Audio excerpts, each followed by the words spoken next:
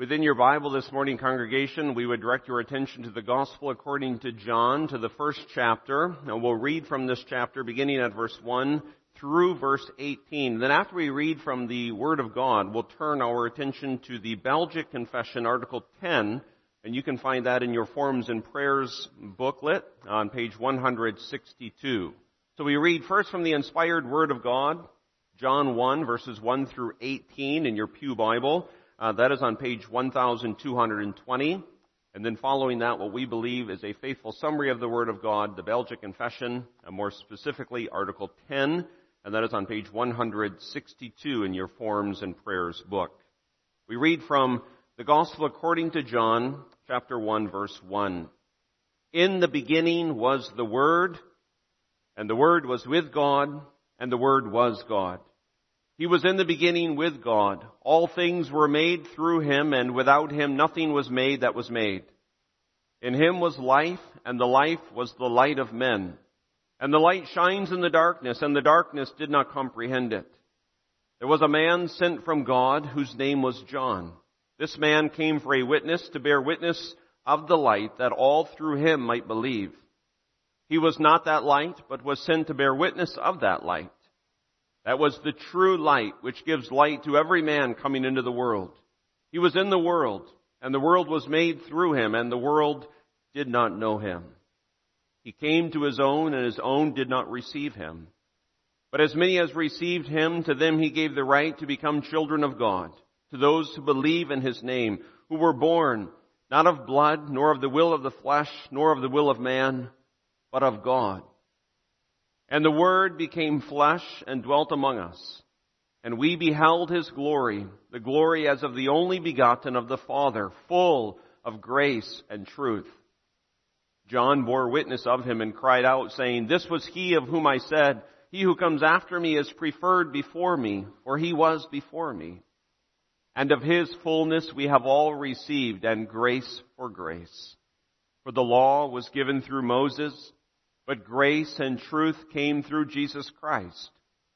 No one has seen God at any time.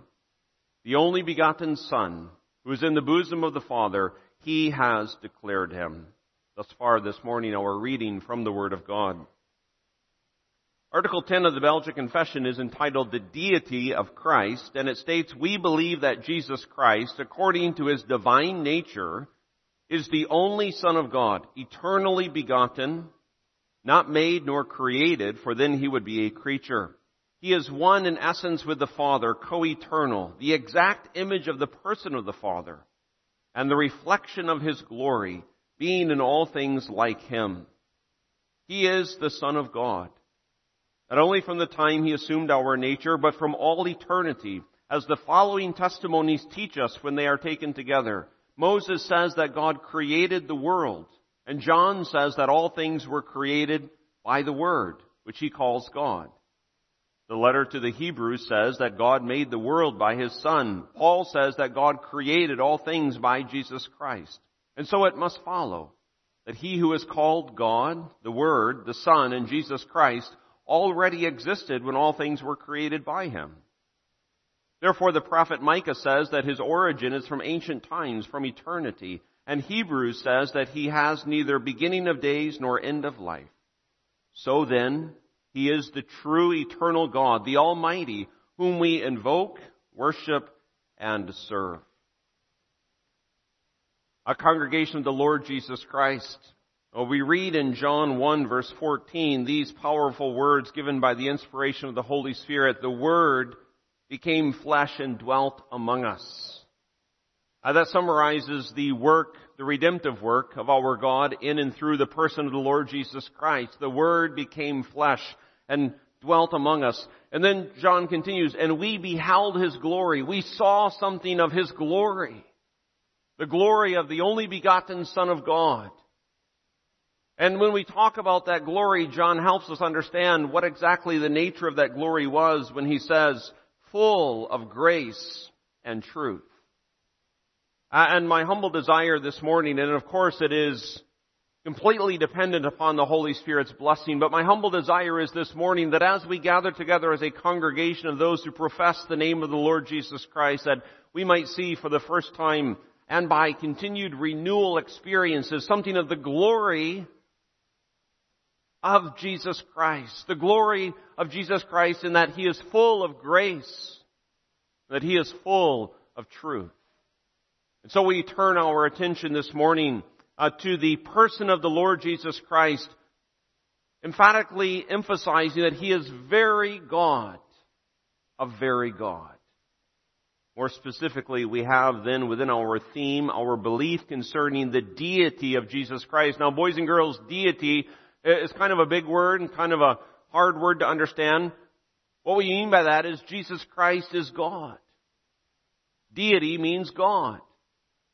And so as we've talked about in recent weeks, based upon what we see and what we read and what we know from the Bible, there is one only God. Hear, O Israel, the Lord your God is one. But in that one God, there are three distinct persons, the Father, the Son, and the Holy Spirit. And this morning, what we want to emphasize is that the Son, the second person of the Trinity, is indeed God.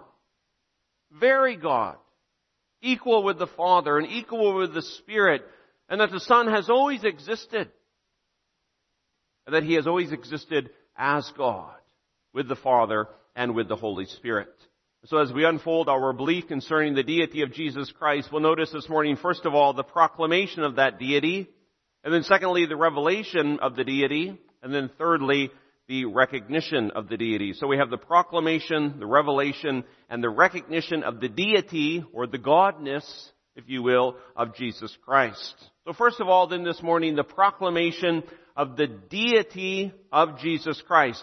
Much could be said about who Jesus Christ is. Much should be said about who Jesus Christ is in a variety of contexts and in a variety of avenues. This morning we simply want to say three things about who Jesus Christ is. He is the eternal Son, the only begotten Son, and as the eternal only begotten Son, He is the express image of the Father. So for the well-being of our faith, as we mature in our understanding of the Christian gospel, you and I, as those who follow after the Lord Jesus Christ, must clearly understand that the Son is the eternal Son. That's why we read from John 1 verse 1, "In the beginning was the Word, and the Word was with God, and the Word was God." The Word was God. A simple statement, but a profound statement. And what is communicated in that statement is that Jesus Christ is the eternal Son of God and that He has always existed from all of eternity with the Father and with the Spirit. Now, our finite minds have a difficult time comprehending all of the implications of that statement. And so we satisfy our minds with these simple truths, that there has never ever been a moment in which the Father existed and the Son did not exist.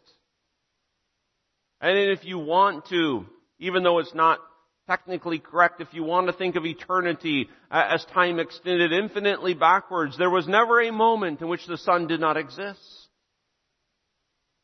This all according to His divine nature. Now we fully understand also as we mature in the faith that in the fullness of time the Word became flesh, that the divine nature of the Son assumed or took upon itself a very real human nature, a very real human body, a very real human soul underneath the glorious work of the Holy Spirit within the womb of the Virgin Mary. And we trust that future weeks will grant us the opportunity to explain those things more in depth. But referring to His divine nature, the Son is eternal. The Word was God. Prior to the beginning, as we read it in Genesis 1 verse 1, there was nothing except the glorious Trinity. The Father, the Son, and the Holy Spirit. And this already should begin to impress us with something of the glory of our great and holy God. There is an infinite gulf between all that is created and that which is uncreated. And the only thing, if we can speak respectfully of thing, the only thing that is uncreated is God Himself in His three persons, Father, Son, and Holy Spirit. Everything else is the result of the creative work of the Father, of the Son, and of the Holy Spirit. And so there is the eternal Son who is the only begotten Son. And that's the second thing that we would communicate by way of proclamation to ourselves this morning. The only begotten Son. You'll notice in John 1 verse 14 and John 1 verse 18, there is this statement that the Son is the only begotten of the Father. And verse 18 repeats it, the only begotten Son who is in the bosom of the Father. Because we understand also, again, by way of Scripture, that there is the adoption of sons and of daughters, including all of the Christians, so that you and I come here this morning and we profess that we are part of the family of God, that we have been born, yes, in reference to our physical birth, but we also profess that we have been reborn, that we have been born as sons and daughters of God through the work of regeneration, through the new birth that has been given us by the work of the Holy Spirit, and by virtue of God's grace that we have been adopted into the family of God as sons and daughters who can call upon God as our Father. And while these truths are certainly true, there is a distinction between our sonship and the sonship of the second person of the Trinity, and that He is the only begotten of the Father. Now here again we get into technical language that is somewhat necessary and yet also somewhat mysterious. So the only begottenness, again if we can coin a phrase, is the result that the Son, in relationship to His individual, personal existence, is begotten by the Father. Now we referenced this a few weeks ago, and we say that there's a faint human analogy that an earthly father, a human father, causes the independent existence of a biological son. But the great difference is that the human earthly father has always existed prior to the Son. Now, if you remove that time gap, you see something of the faint analogy of the begetting work of the Father. But the idea here is that Jesus Christ is the only begotten Son in His personal existence. So it's not that the Father communicates the divine nature to the Son. No, the Son possesses the divine nature in all of His fullness from all of eternity. But in the eternal, necessary act, the Father causes the distinct personal existence of the Son. And the point that comes out of this is what we have there in our third point, that the Son is the express image of the Father. Now here again we have a faint human analogy. And there are certainly exceptions, but if you take a biological son many, many, many times, and although perhaps the sons don't always appreciate or always want to acknowledge this, the Son often looks like the Father and acts like the Father and may even talk like the Father. And so we have these sayings, the apple does not fall far from the tree. And at times others can pick up and say, oh, you must be the son of so-and-so. And this applies also, of course, to daughters. You must be the daughter of so-and-so. You look just like him, or you look just like her. You walk with the same gait as your biological father. If you remove again any time distinction, that's something of what is meant by that the Son is the express image of the Father, perfectly reflecting the Father as we read in Hebrews 1 verse 3. And the main point of application is that when we would desire to know the Father, it must be through the knowledge of the Son. And so that our theological knowledge and also our fellowship, our communion with God the Father must always be directed through God the Son. And this gives us a proper Trinitarian understanding and warns us against any type of an attempt to know the Father apart from the Son. And so the Son is indeed the delight of the Father, and the Son must be also the delight of the Christian. so that we worship the one true God, Father, Son, and Holy Spirit, but especially by focusing upon the person and the work of the Lord Jesus Christ, because this is the will of the Father as well as the desire of the Holy Spirit, that the Son would be glorified. Yes, also the Father, but if you would desire to glorify the Father would instruct us, then glorify the Son. You can think of what the Father proclaims from heaven itself upon the baptism of the Son. This is my well-beloved Son. Hear Him. Heed Him. Listen to Him. Follow after Him. And so, although it may sound sentimentally wonderful to say, well, I follow the Father regardless of the Son, that's not biblical Christianity. If we would seek to glorify the Father, we must begin by glorifying the Son, because the Son is the eternal, only begotten Son who is the express image of the Father. So that Jesus Christ can say in John 14, verse 9, he who has seen me has seen the Father. And if you would desire to know who the Father is, look at the Son. The Word became flesh and dwelt among us, and we beheld His glory, the glory of the only begotten Son, full of grace and truth.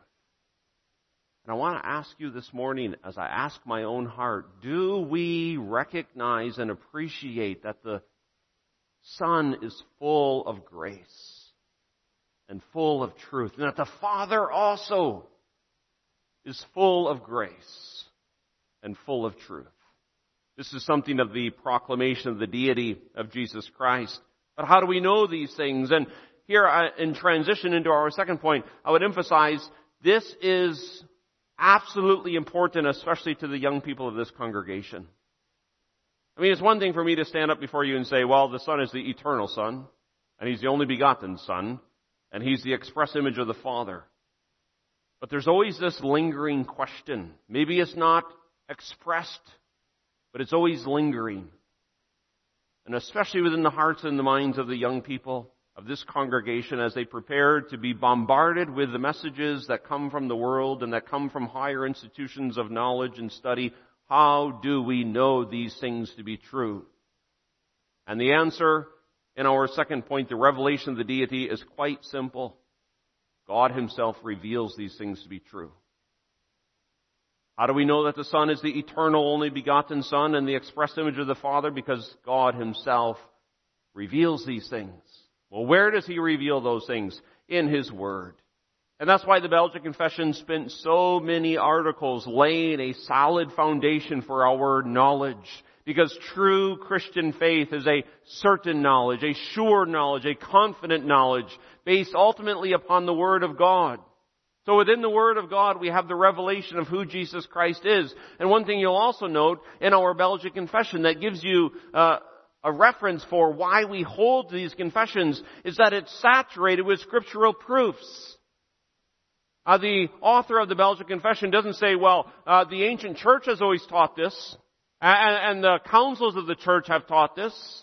But no, he goes back to Scripture with repeated texts that are chosen not as an exhaustive expression of what the Bible reveals about the Son, but as a selective expression of what the Bible testifies concerning the Son.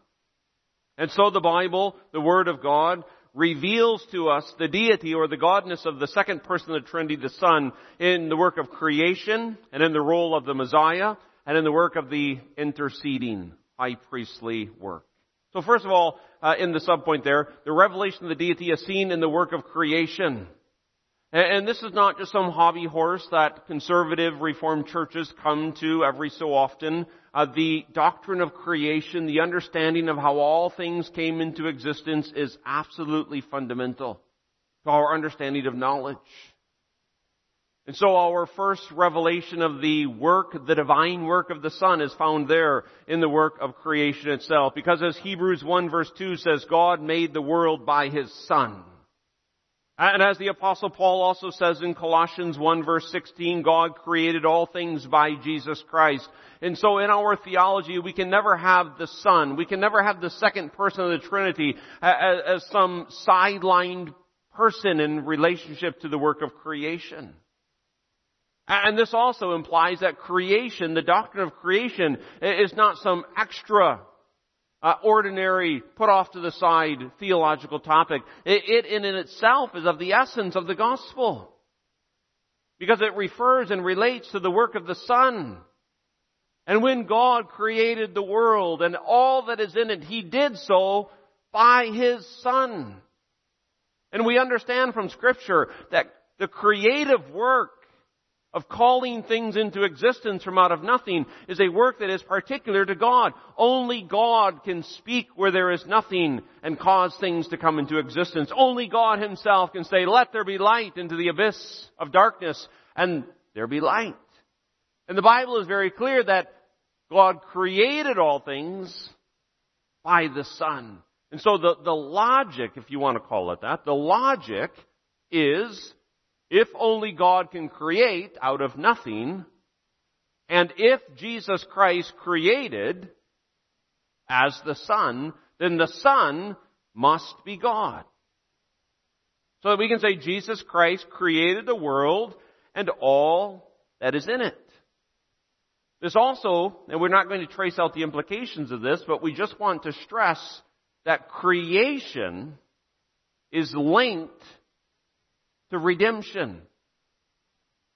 Sometimes you'll read theologians and they kind of portray this distinction or this even division. While there is the created world over here, and then there is the redemptive realm over here.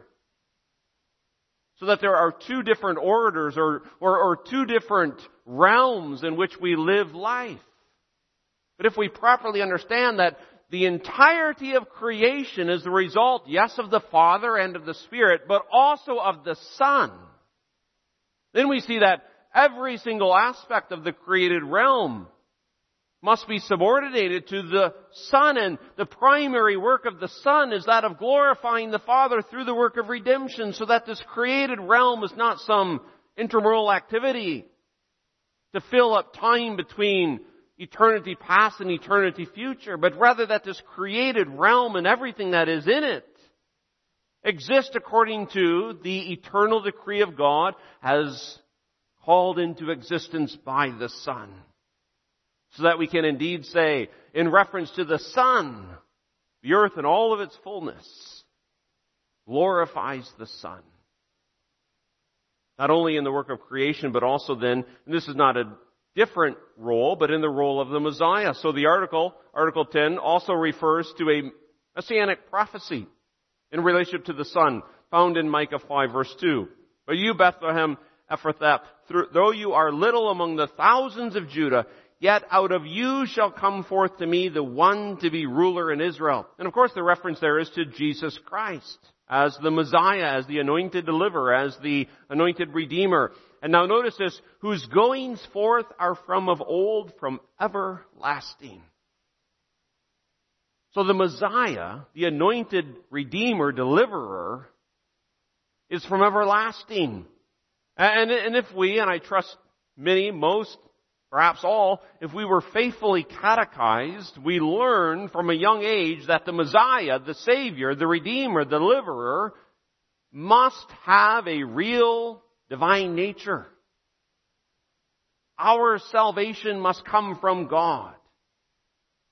Because only the divine nature would be able to sustain the infinite wrath of God against sin. Now, this is not just antiquated theology. This is the very heartbeat of what it means to be reconciled with God. That the eternal Son of God in His divine nature, but also in His human nature, as those two natures were united together, that as the human nature experienced the wrath of God being poured out against sin, the divine nature upheld the human nature.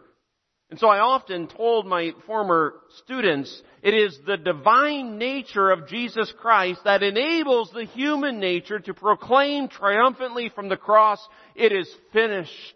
Because no mere human being could ever make that proclamation.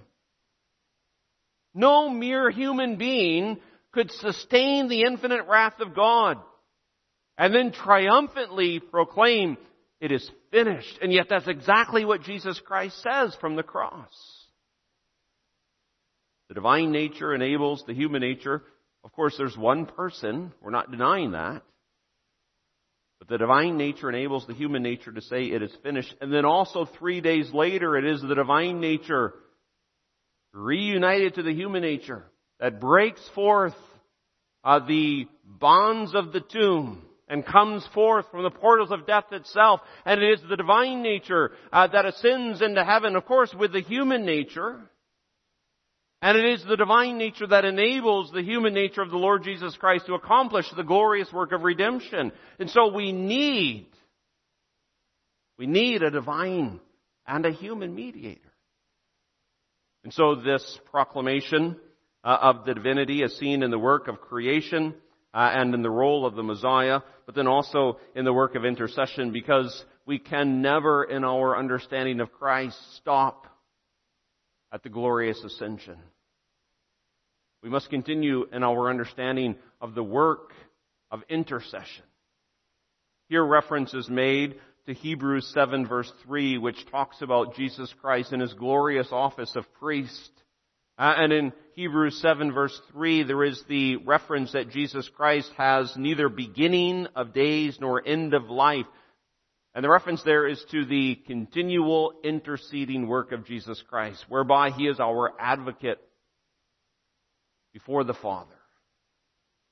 Advocate has the idea in some ways of a defense attorney, but not just in a cold, contractual, "Yes, I will agree to defend you for a large sum of money," but in the sense of, "I will be the one who pleads your cause." And congregation, I just want to ask you this morning, are you aware of the fact that the eternal Son of God ever lives, is always present to plead your cause before the throne of the Father? I don't want you to have the impression that the Father is displeased with us and that the Son must somehow twist the Father's arm or put a certain spin on facts. No, the Father is pleased with His children, adopted children. But think of it this way, the Son lives day after day, week after week, month after month, year after year, decade after decade, century after century, millennium after millennium. The Son lives and is present there in the throne room of heaven itself on our behalf, presenting the evidence of the completed and finished work of redemption, so that Satan cannot gain access to the throne room to bring any accusation against us, because the Son is there, so to speak, showing the hands that have been pierced, showing the side that was stricken with the spear, presenting the completed work of redemption on behalf of you, child of God. And so we go through the days of our lives and we experience the times in which laughter fills our soul, and we experience the time in which tears fill our eyes. The times in which we have sorrows, the times in which we have disappointments, the times in which we face seemingly insurmountable obstacles. Never forget that the eternal Son of God lives to intercede on our behalf. The Scripture makes that clear, and we must recognize that. And that's our third point, the recognition of the deity. Underneath the revelation of the Scriptures and the illuminating work of the Holy Spirit, the mature Christian comes to recognize that the eternal Son of God is divine, and responds then first by invoking His name.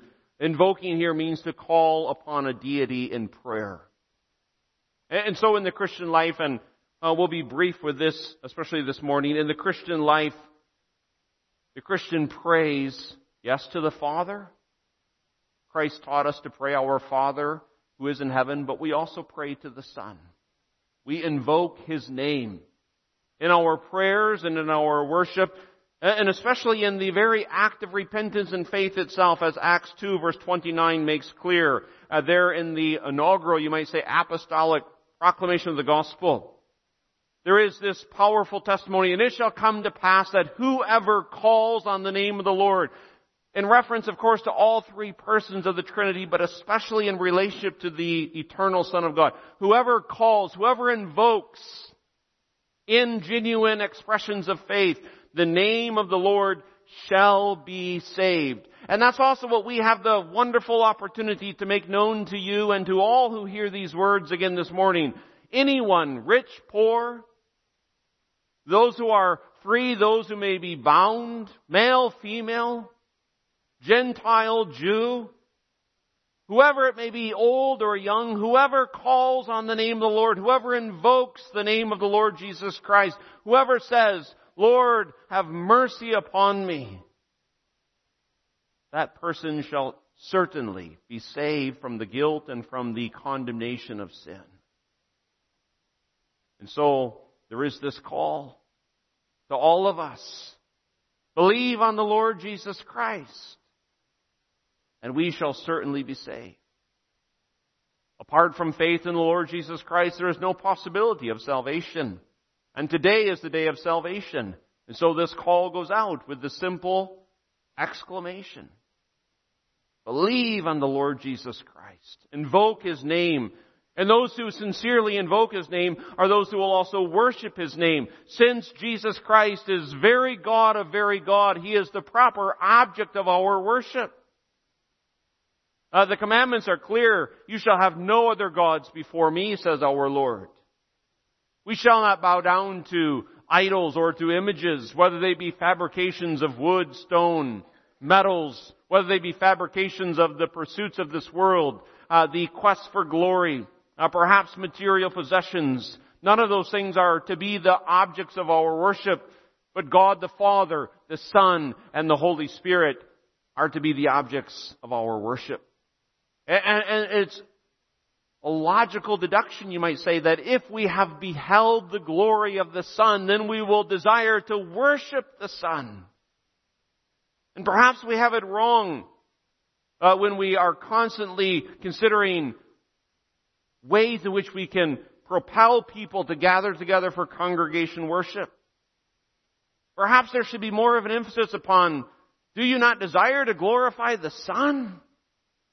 Considering who He is, and considering what He has done, considering that He is very God of very God, and that He is the one on your behalf who has declared it is finished, and that He never for a moment leaves His post at the interceding high priestly work on your behalf, then let us indeed say, I was glad when they said unto me, let us go into the house of the Lord our God, so that we might worship the Son, that we might proclaim the glories of His person and of His work. It seems that would only be a proper response to beholding the glory of the only begotten Son of God. And not only in corporate worship, but also then through a lifetime of service. To say to the Son, here I am. All that I am, all that I have, all that I can do.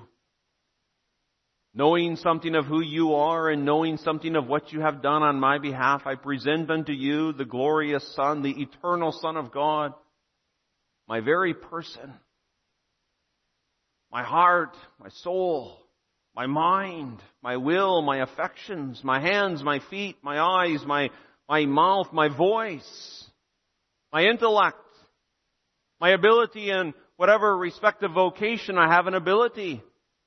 So that whether it be on the farm or in the factory or in the office or in the school or in the home, we would say to Jesus Christ, I am yours because you are mine. I offer the entirety of my being into your service, knowing something of your divine glory and knowing also something of your redemptive work. And that is the very heartbeat of the mature Christian life. So that then, as we walk through all the days of our lives, seeking to honor and glorify and serve Christ, we might anticipate hearing our Lord Jesus Christ say unto us, as we read in Matthew 25, verse 21, "Well done, good and faithful servant. You were faithful over a few things. I will make you ruler over many things." And that having this Christ focus to our very lives, we might also then hear, "Enter into the joy of your Lord." Amen. Our Heavenly Father, we do praise you as the Father, but also the Son as the express image of the Father, and of course, the Holy Spirit as well. Lord, we pray that you would grant us understanding of who your only begotten Son is, and that we might not only have understanding in our intellect, but also an appreciation in the very depths of our souls. That we might behold the glory of the only begotten of the Father, full of grace and truth. That we might receive that grace, that we might embrace that truth. That the children, the young people, those who find themselves in the middle years of their life, as well as those who enter into the mature twilight years, that we might all together and as individual persons glorify the Son both now and forevermore for Jesus' sake. Amen.